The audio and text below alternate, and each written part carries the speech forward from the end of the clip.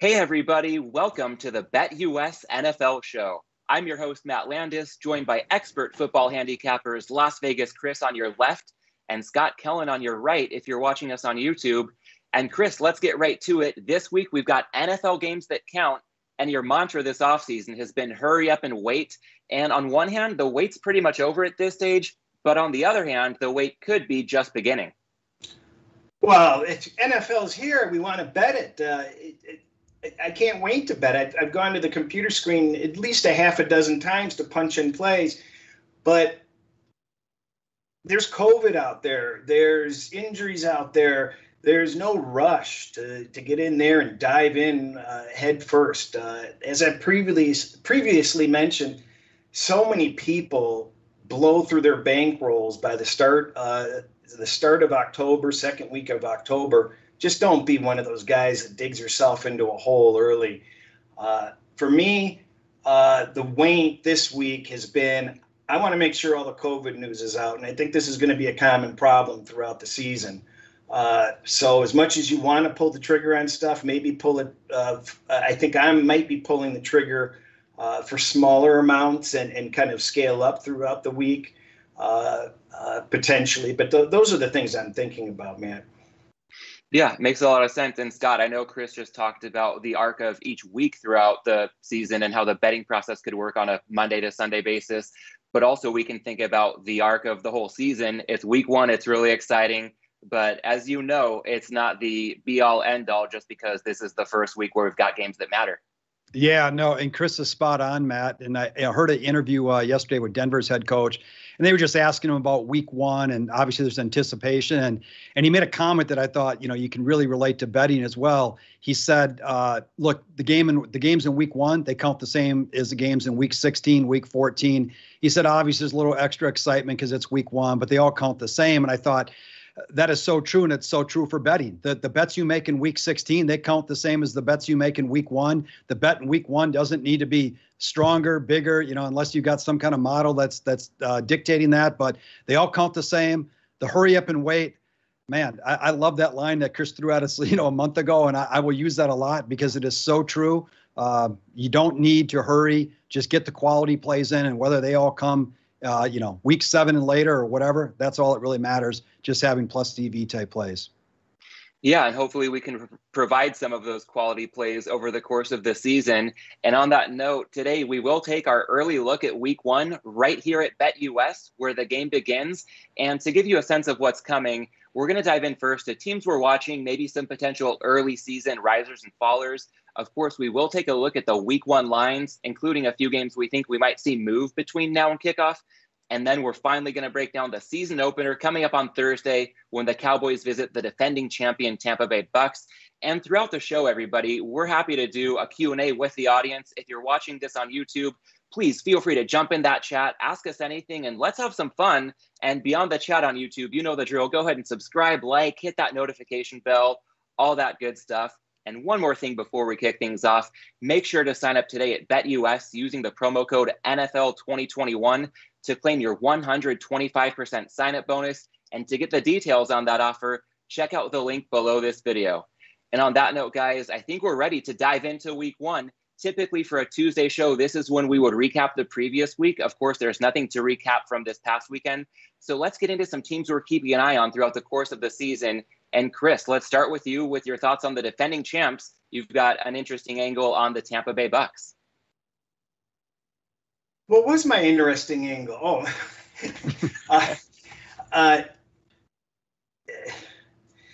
What was my interesting angle? Sure. So your angle on the Bucks was that in teasers and survivors, the Bucks can be a crucial team this year. As much as a lot of us want to look into point spreads and totals. No, that's okay. What I love about what you bring to the table too is a lot of your contest knowledge. So yes, we'll look at the Bucks against spreads, money lines, and all that good stuff. But even, teaser bets or survivor pools, the Bucks could be a really interesting team this season.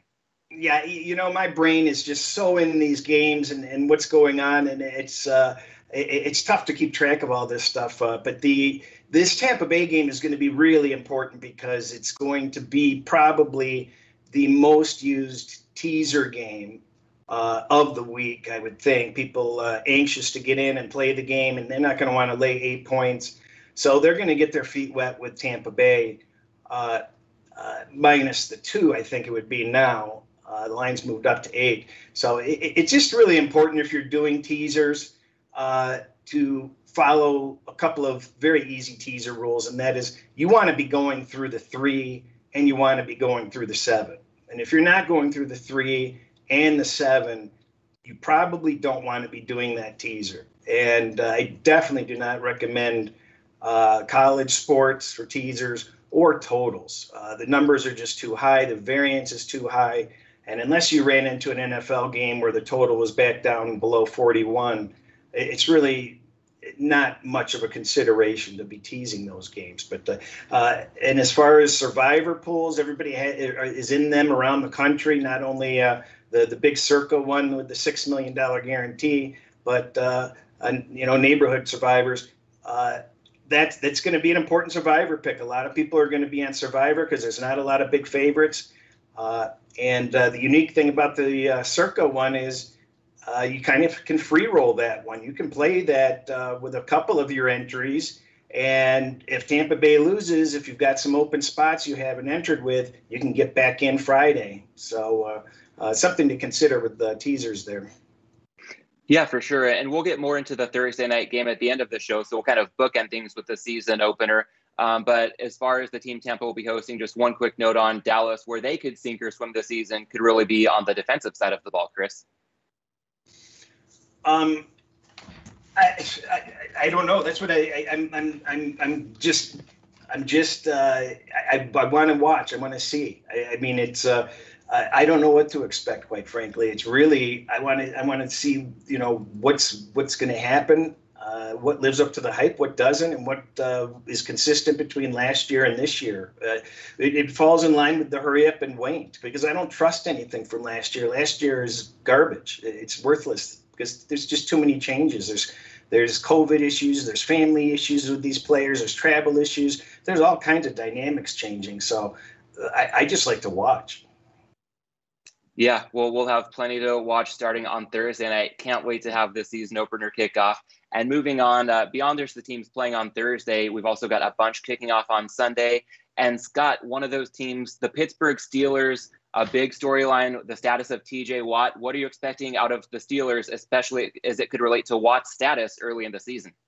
Well, it's a good point, Matt. I mean, he's holding out. And what's unique about the Steelers, they've got some hard and true rules from an organization standpoint. They don't negotiate after the season starts, so we're on the fringe of that. And some other rules that are in play that are almost causing them to not be able to come to a deal with TJ Watt. And he's been holding in, if you will, where he's been present, but he's not practicing, obviously. And there's a chance he could miss this game. And he's obviously the best defensive player for the Steelers. So I think it's very important to watch that as the week goes and just see, where he plays into all this. And the other thing is, if he doesn't practice all week, is Mike Tomlin going to let him show up and play on Sunday? I don't know. I think Tomlin may have some rules just in regards to that, too. So that whole thing, we'll obviously update Friday and hopefully know more. But that's a huge watch for me in regard to the Steelers. Yeah, and Chris, on the other side of the ball, we were also wondering what the offense is going to look like. So that's another area where we could get some pretty good intel pretty quickly out of the gates. Yeah, well, the Pittsburgh offensive line, it lost a lot of players. So I'm very interested to see why Ben came back. I think he came back because he has confidence that they'll put it together. And I think it's going to be really interesting to see if their defense holds up. And if their offense is as bad as people say it's going to be. I don't think it will be as bad as people say it will be. Yeah, well, that's with the new OC and the change of scheme, that could work wonders for Ben if the Steelers can be effective with some more pre-snap motion and play action. So, again, a lot to watch for. We're going to try to give some good food for thought on a few more teams here before we take a look at the Week 1 lines. And I'll jump in here with a team that I'm really curious about both as a fan and a bettor, and that would be the Los Angeles Chargers early in the season. Of course, as a fan, with the new coaching change, a lot of the upgrades to the roster, there's a lot of optimism, and I want to buy it. But as a bettor, I also know that few things are more important than staying objective. So it seems like the Chargers may well have hit the jackpot with Justin Herbert as their quarterback. I'm curious to see if we're going to get a year 2 leap out of him or maybe see some regression. And also the supporting cast, I'm thinking of it in terms of the upgraded talent versus the opportunity cost of the time they haven't spent together yet. We know the offensive line has been revamped, but how quickly will they find their chemistry? And with a new head coach, offensive coordinator, and defensive coordinator, a lot of room for optimism, but similar to that offensive line, how long is it going to take for the Chargers to gel on all fronts? So ultimately, I feel like it's a team that could challenge the Chiefs for the division, or it could be a challenge for them just to finish above 500. So I kind of feel more bullish about their 3-year horizon than their early 2021 horizon. But Chris, how do you feel about the Chargers? I see your note here possibly being off the leash. Yeah, and to add to your point, special teams, they've cost themselves 11 wins over recent years just on special team follow-up. So that's going to be a significant difference. And off the leash just means you have to imagine that the losing environment and just the fact that they self-destructed for so long with previous management and coaching. Now we have it all fresh. So did they get a relief from that now, and are they able to move on from it? It's some people say yes, some people say no.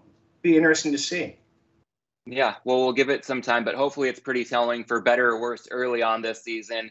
And Scott, the Chargers' Week 1 opponent, the Washington football team, going to be interesting to see how the offense is going to fare in the Fitzmagic era. Oh, yeah. I mean, you got Ryan Fitzpatrick, obviously. That will be interesting. We know there's feast and famine with good old Ryan. So I'm interested to see that. I mean, they played with such dysfunctional quarterback play last year. You had Curtis Samuel to the lineup, obviously. So, I'm very intrigued to see. We know they have a very good defense. We'll see if the defense gets better, regresses a little bit, but the defense should be there for the most part. So the big curiosity for me is really how well they can play an offense, because we know if they can get some offensive production, this team has a chance to be fairly good.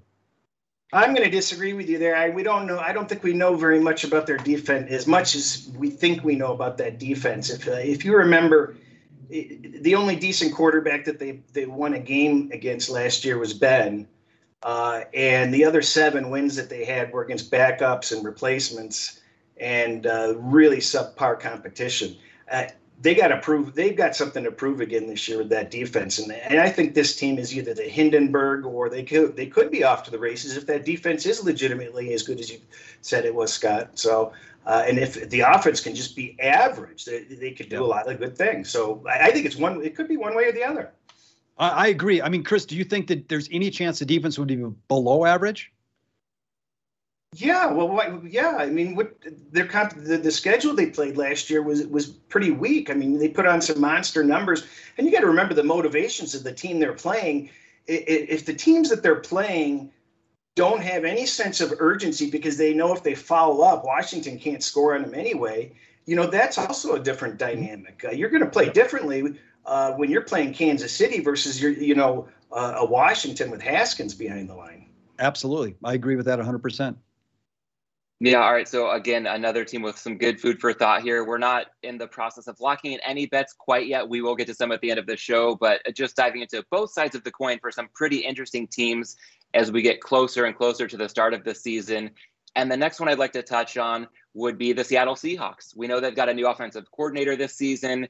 There seem to be some positive reports about them going more up-tempo, giving Russell Wilson some more autonomy. And we got a glimpse of that in the first half of last season. Going to be interested to see just how committed Pete Carroll can be to that approach over the course of the full season this time around. And Chris, while I'm focused on the arc of the Seahawks season from that sense, you're also looking to see whether they can get off to a strong start once again this year.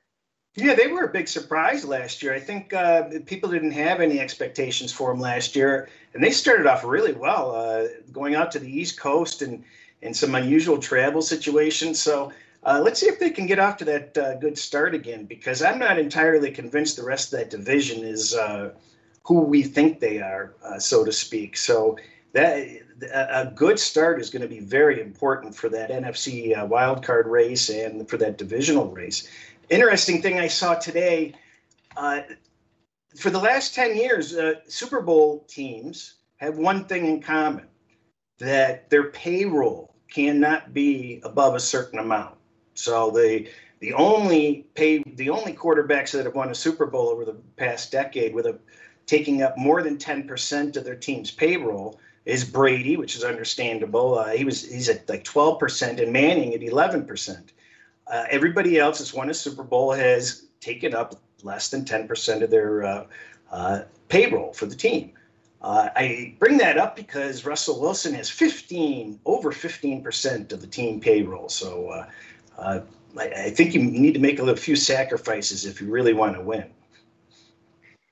Yeah, well, I think that's a really interesting point because Wilson obviously found a lot of success when he was on his rookie deal, but now that dynamic has flipped and they don't have a Legion of Boom to support him anymore.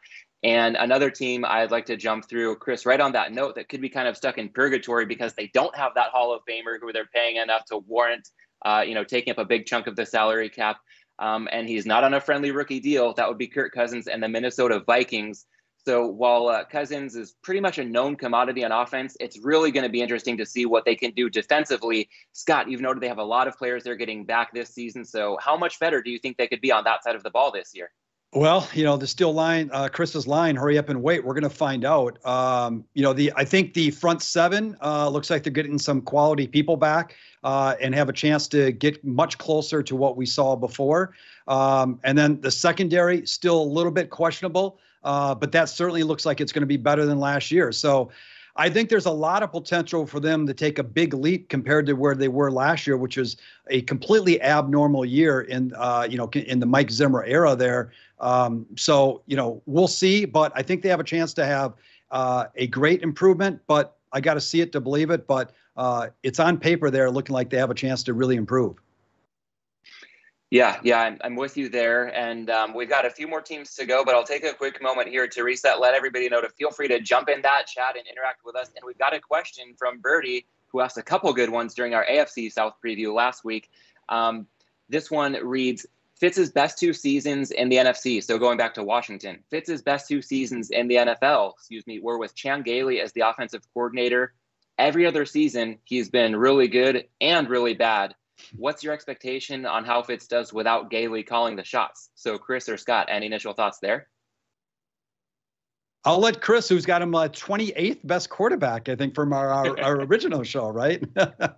No, Cousins was Fitzpatrick. Fitzpatrick. Oh, I thought you said Minnesota. So we have a question going back to the Washington preview. We got a question from a viewer, Birdie, asking about Ryan Fitzpatrick and how his best seasons have come under Chan Gailey. So without Gailey calling the shots, what kind of impact do you think that would have on Fitz's performance this season? Yeah, and Scott made the classic reference to, I think, Chris, it might have been a little tongue-in-cheek calling Fitz a bottom 5 quarterback when we were previewing the NFC East. This is what you have. This is what happens in media when you actually have people on a show that bet for a living. So they're not going to be media proficient and smooth as silk. But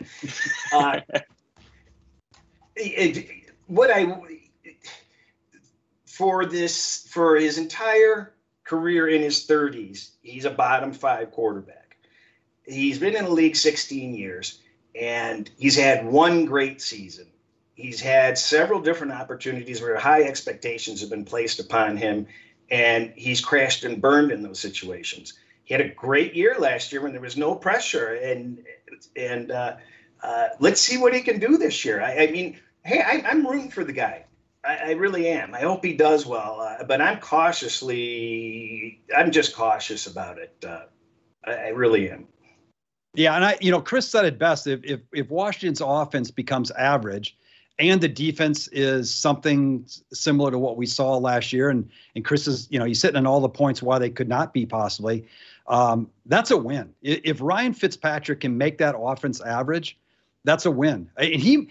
And the questionnaire person is right. He's been below average, slightly below average. I would even take a slightly below average Ryan Fitzpatrick if the defense is really formidable, because the rest of that defense or that division is so. That's enough for Washington to possibly win that division.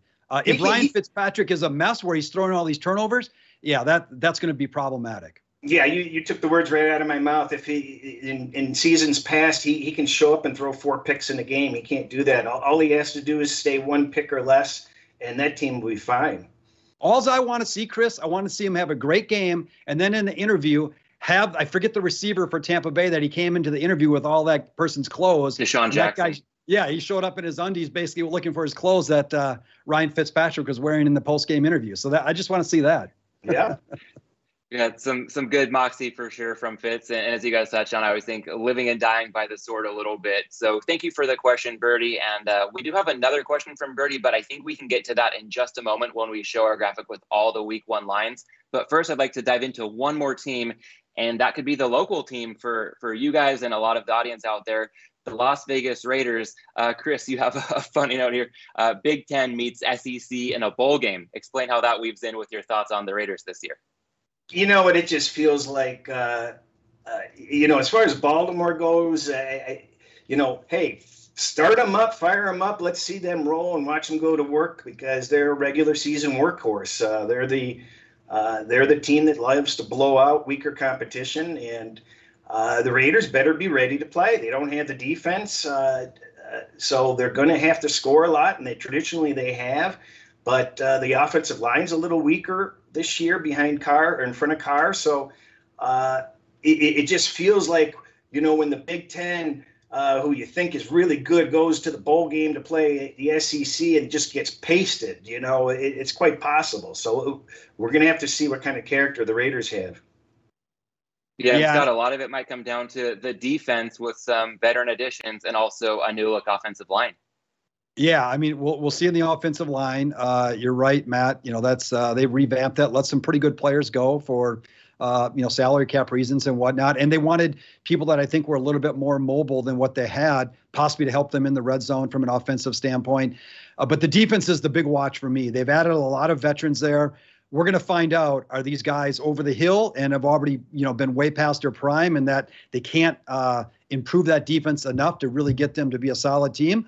Or do these 3, 4, 5, 6 guys that they've added, do they still have something left in the tank and they can make this defense average? In which case, a decent offense could actually make this team somewhat formidable.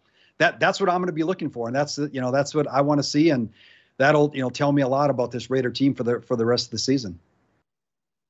Yeah, well, I think at this point we've said about all we can for some teams, just theoretical things we're keeping an eye on over the course of the season. I think it's the moment we've all been waiting for. Let's take a look at the week 1 lines as we inch closer and closer to the season kicking off. And as we start to take a look at these lines, there's a graphic here on the screen. For those watching on YouTube, you can see it. And if you're listening to this in podcast form, go ahead and check out the YouTube link in the show notes if you want to get some good visuals to accompany what Chris, Scott, and myself are breaking down right here. And Chris, before we get into specific lines, I know you have a good high-level outlook on how things work when we look at lines at this stage of week 1 relative to the movement that we've already seen. Well, these lines have been out for months and months, so it's an entirely different outlook, so to speak. It feels like kind of like vacation where I don't have to stay as focused as normal because a lot of the movement has already happened. But don't get me wrong, I'm watching the line movement on every single game very closely. I mean, to me, a half a point is very important, and it should be important to everybody. So I'm just curious which direction a handful of these lines are going to move. I think some things are still kind of out of whack, but they may not be. It's really hard to predict week 1 what's going to happen. What are the predispositions people have?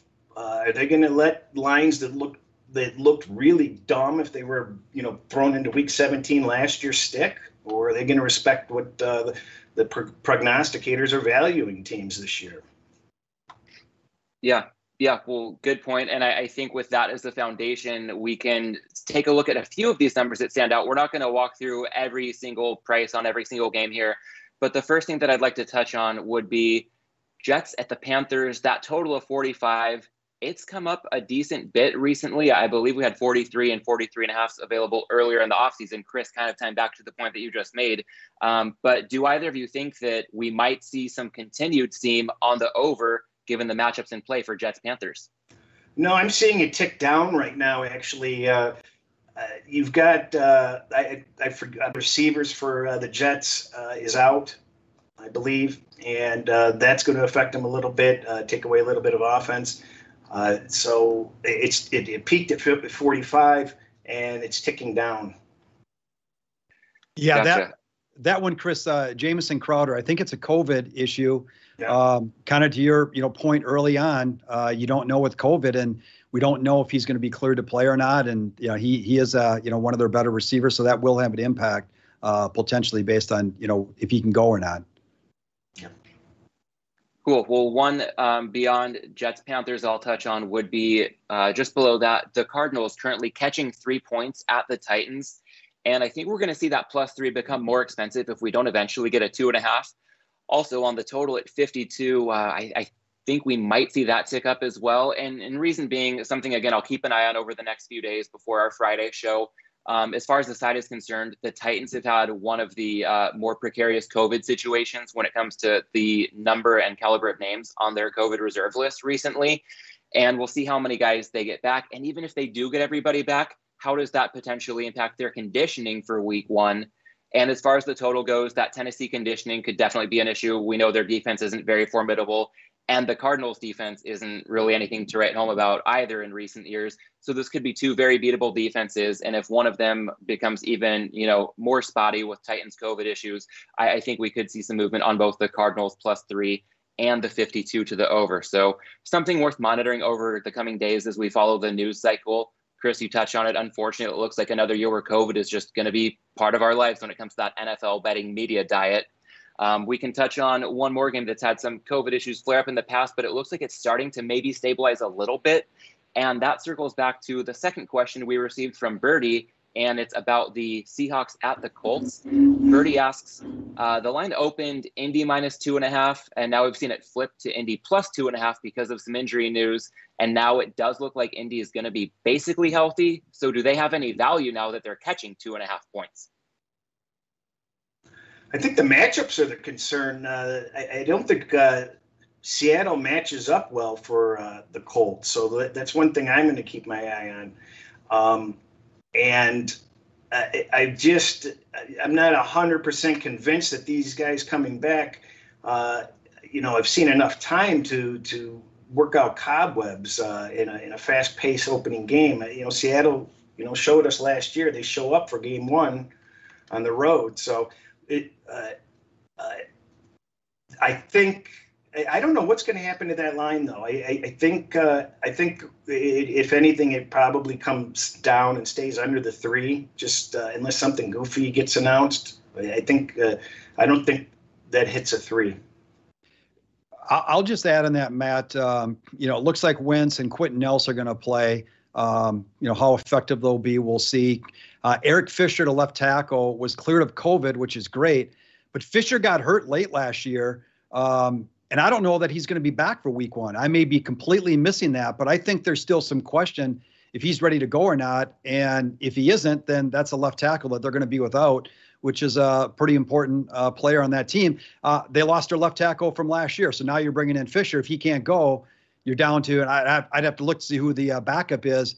If it's Sam Tevy, I don't even know if it got him on the right team. Already. Yeah. Yeah. I mean, so, we'll see. But Fisher is a big question mark, one that I'll be watching, between now and Friday's final injury report. Cool. Well, yeah, I think this was a good way to dive into a few specific games, and we will do a deeper dive on the whole week 1 slate on our Friday show. So I think one last game we can get into now, since it's happening before that Friday show, that season opener on Thursday night. And as we transition into the season opener, Dallas at Tampa Bay, friendly reminder, anybody watching this on YouTube, you know the drill. Go ahead and give this video a like if you're enjoying what we're doing. Subscribe, hit that bell icon, join us in the chat, all that good stuff. And on that note, let's talk Cowboys-Bucks. We can see the spread on the screen right here. Tampa Bay up to an 8-point favorite.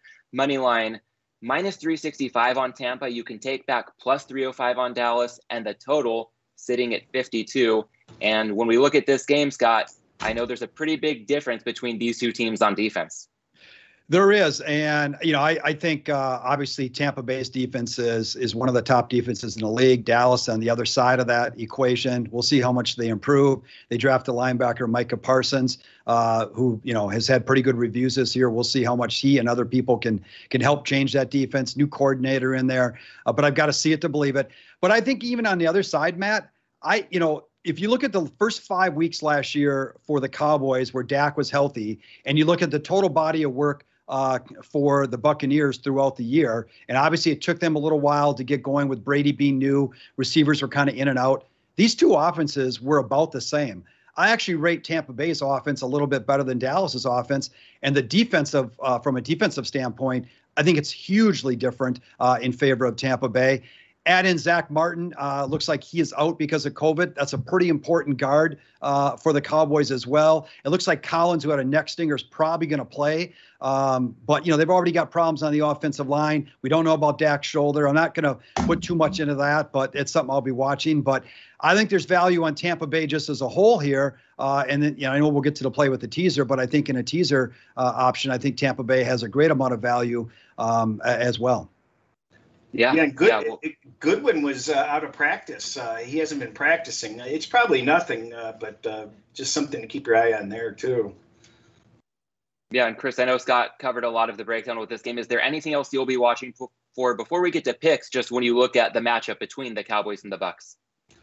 I touched on it when we did the division, that when I look back to see where I had Tampa Bay ranked, I only had them as number 7. You really look at it, they were not the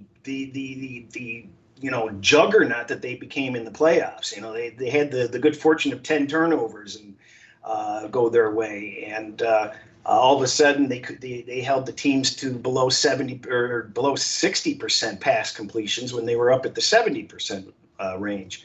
So I want to see if they're the real deal that we saw in the playoffs, or the pretty darn good team that I had them rated for most of the season. But with that caveat, if you isolate how well they did after their slow start when they had the acclimation process, they really did do pretty well after, I think, about week 5. They were consistently improving. So I just want to see where that team picks up. I really do. Yeah, it seemed like they could be poised to pick up right where they left off when you look at everybody coming back. But at the same time, like you said, they peaked awfully high at the right time last year. So a pretty quick indicator coming our way on Thursday. And Chris, I also have a question for you from the chat. This comes from Hector, and it reads, I've heard Chris say he waits till the last second to make contest picks. How does that affect your normal handicapping where you typically want to get on early numbers, or is CLV not as important? In contest picks, closing line value is oftentimes irrelevant.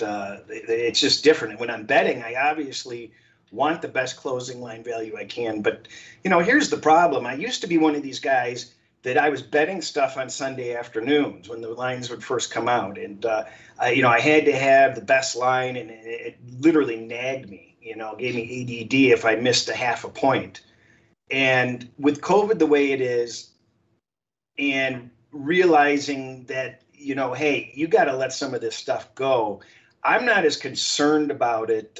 I mean, I am, but I can let this stuff go when it comes to the betting, because I don't want to get caught with my pants down like I did last year with New England and Cam Newton going out. I don't like that, because it's preventable. And these COVID issues are going to come up. So just proceed with caution, is my perspective there. With contest picks, there's no quick answer on that. I'm not I don't recommend anybody just chase line moves just because there's value there. The people that do that don't do well. So it's just different every week in each situation. Yeah, there's a lot of game theory involved. And Scott, I'd love to get your take on this too, because I know that you have some good contest success, in your background, as well as what you're doing on sides and totals these days. So how do you evaluate the way you pursue closing line value in, let's say, contests relative to the week 1 board we're looking at right now? Well, I think Chris is right. And, the beauty of a contest is that line's not moving, so you don't have to hurry up and make any decision. I love it. I mean, you want to talk about taking stress out of your world in terms of who to bet. That line's coming out Wednesday or Thursday. You've got till Saturday, whatever time, to make a really full educated decision, because everything's been exposed, other than maybe some early Sunday morning surprises that could happen. And COVID could obviously still pop up then, I guess. But so it's night and day different. And I love it because nothing's moving on you. You can miss something all day long. You're not missing any line move because you can catch up late at night with any of the news that happened throughout the day. So it's a wait and see for me. And, the other thing, I may have mentioned it in one of our series before, but, you've got a team that's maybe 3 minus 125 or something. Well, on the board, on the contest number, they're probably 3. That's a pretty good price. If as a whole, you think that team's good, I mean, you can take advantage of some things around that side of it as well, because you're not laying juice in any line that you're playing in a contest as well. So sometimes there can be some advantages to that as well. As Dallas is going to come to play, I think this is where this could be a close game. I mean, it may not be. I mean, week 1, week 2 can make any of the prognosticators look like morons. I mean, you don't. There's so much unknown. So. But I just feel like it's going to make a difference. And then I paired him with San Francisco just because I'm excited to see what the Lions do. And I think they're going to play with a whole hell of a lot of heart. I just don't think there's really no excuse for San Francisco to lose that game. And it doesn't matter how hard you want to play for a coach in those circumstances.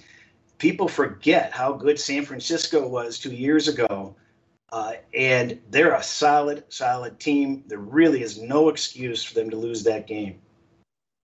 Yeah, well, I like that breakdown because one of the things I tried to talk about earlier when mentioning what I'm looking for out of the Chargers is delineating my fandom from my best interest as a bettor. And I think it can be a really strong signal when somebody's willing to bet against their team.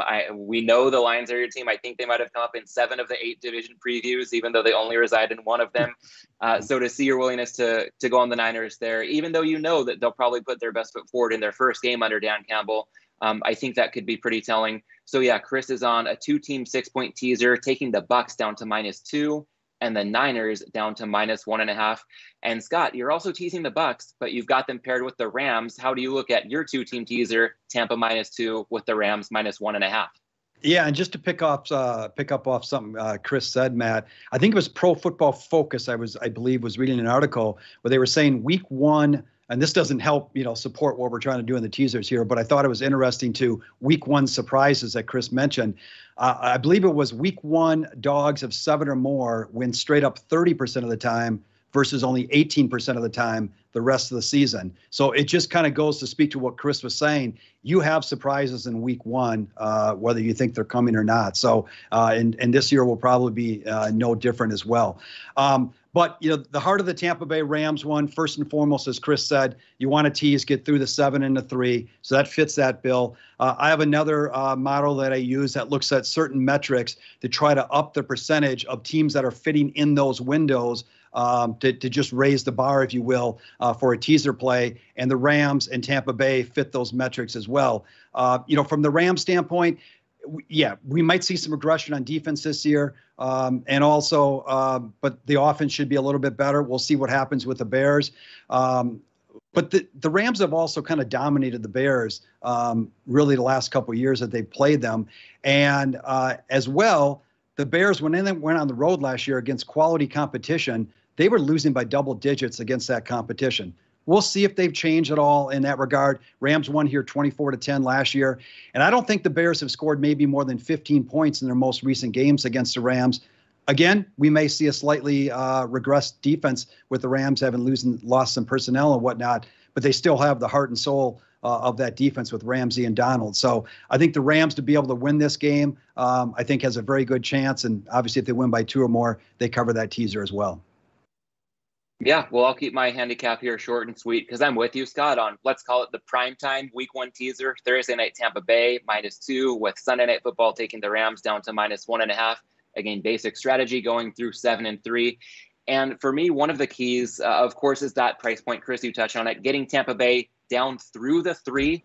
So we want, -2.5 or better without laying more than -120. And one of the reasons I am inclined to do that with the Bucs right here is that I only really see 2 factors with a reasonable likelihood of hindering their season-long performance. And that would be with this being Tom Brady's age 44 season. Does he finally have that falling off the cliff year that so many great quarterbacks have had? We know Brady's proven us wrong time and time again when we've wondered that, but that's a question that could play out over the course of the season, as could some potential injury luck regression for the Bucs. But that said, Tampa Bay is coming into week one at pretty much full strength. And we can't say the same for their opponent, with the Cowboys having questions around Dak Prescott's shoulder. And we touched on it earlier with all-pro offensive lineman Zach Martin likely being out. So I do feel really good, especially about the Bucs right now hitting the ground running. And as far as the second leg goes, I mean, Scott, you touched on a lot of it, and we'll dig more into that game on Friday's show. Basically, in both legs here, I like taking the far superior team to do a little more than win outright. So one more time to recap our picks, if somebody's not watching on YouTube and just hearing this in podcast form: Chris on a 2-team teaser with the Bucs -2, paired with the 49ers -1.5. And Scott and I both also taking Tampa Bay down to -2, pairing them with the Rams -1.5.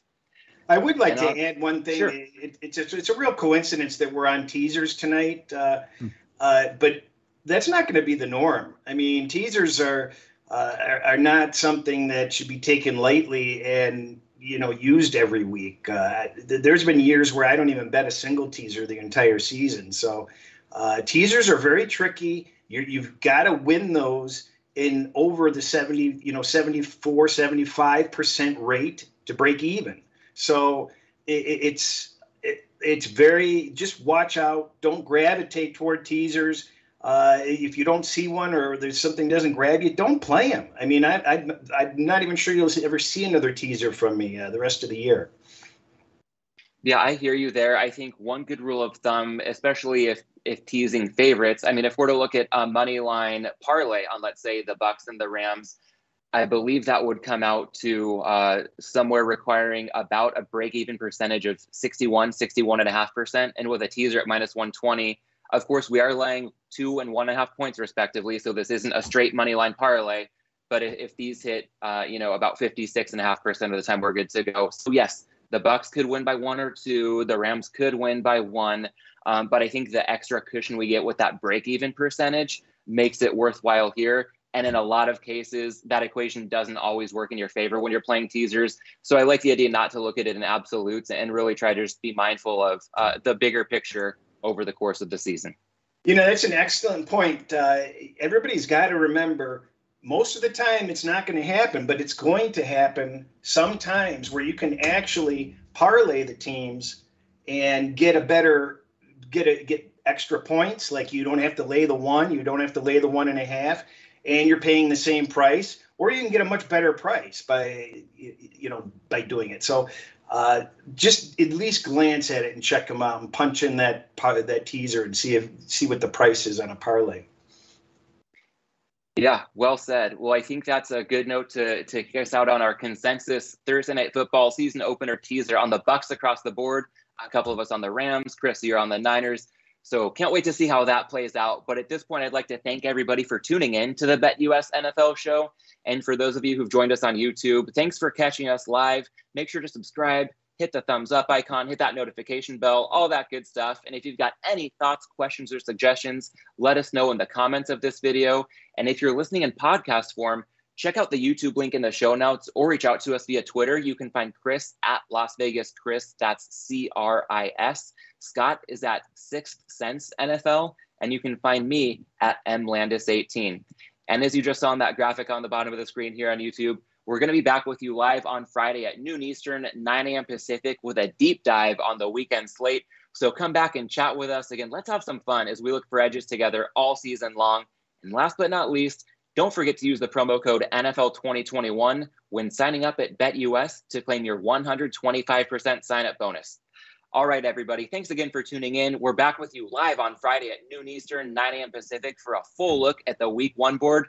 We'll see you then, right back here at BetUS, where the game begins.